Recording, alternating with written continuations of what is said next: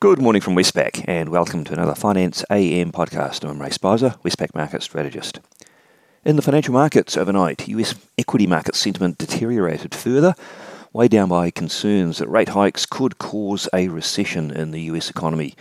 The S&P 500 is down 3.2% and at a 12-month low.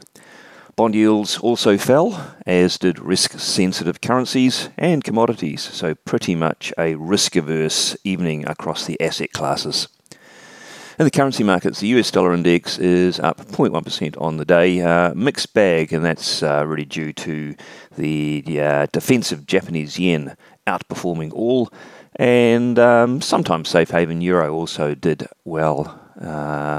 But the risk-sensitive currencies, they fell. The Aussie dollar fell from 70.28 to 69.25, and the Kiwi dollar fell from 63.75 to 63.22. The Aussie Kiwi cross also fell from 110.50 to 109.85. In interest rates, the US 2-year Treasury yield had a pretty big fall from 2.74 at the peak down to 2.57, and the 10-year fell from 3.2 to 3.03%. Markets are still pricing plenty in from the Fed, a 52 basis point hike by the June meeting and 200 basis points higher by year end. And Australian interest rates mimicked the US moves. The 3-year government bond yield via the futures fell from a peak overnight of 3.25% down to 3.08%. And the 10-year yield fell from 3.67 to 3.54%. So some big moves in the Australian interest rate markets as well overnight. Markets are still pricing in that the cash rate will be about 40 basis points higher by the June meeting.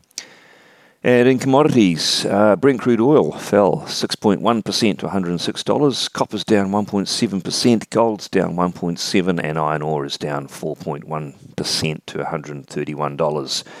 I suggest the across-the-board falls are reflective, again, of fears that these rate hikes might cause economies to slow down and perhaps even tip them into recession. There wasn't too much of note on the economic calendar last night for markets. We did hear from a Fed member who hasn't spoken recently, Bostich, and he said there's no need for more than 50-point hikes. But later in a separate interview, he said he said the odds of a 75-point hike were low, and he wouldn't take anything off the table. So not completely dismissing the idea of a really big hike at some point soon. On the calendar today, that could be of market interest in Australia. A couple of things. We'll have the NAB Business Survey, which will provide some insight into the strength of reopening momentum and price pressures.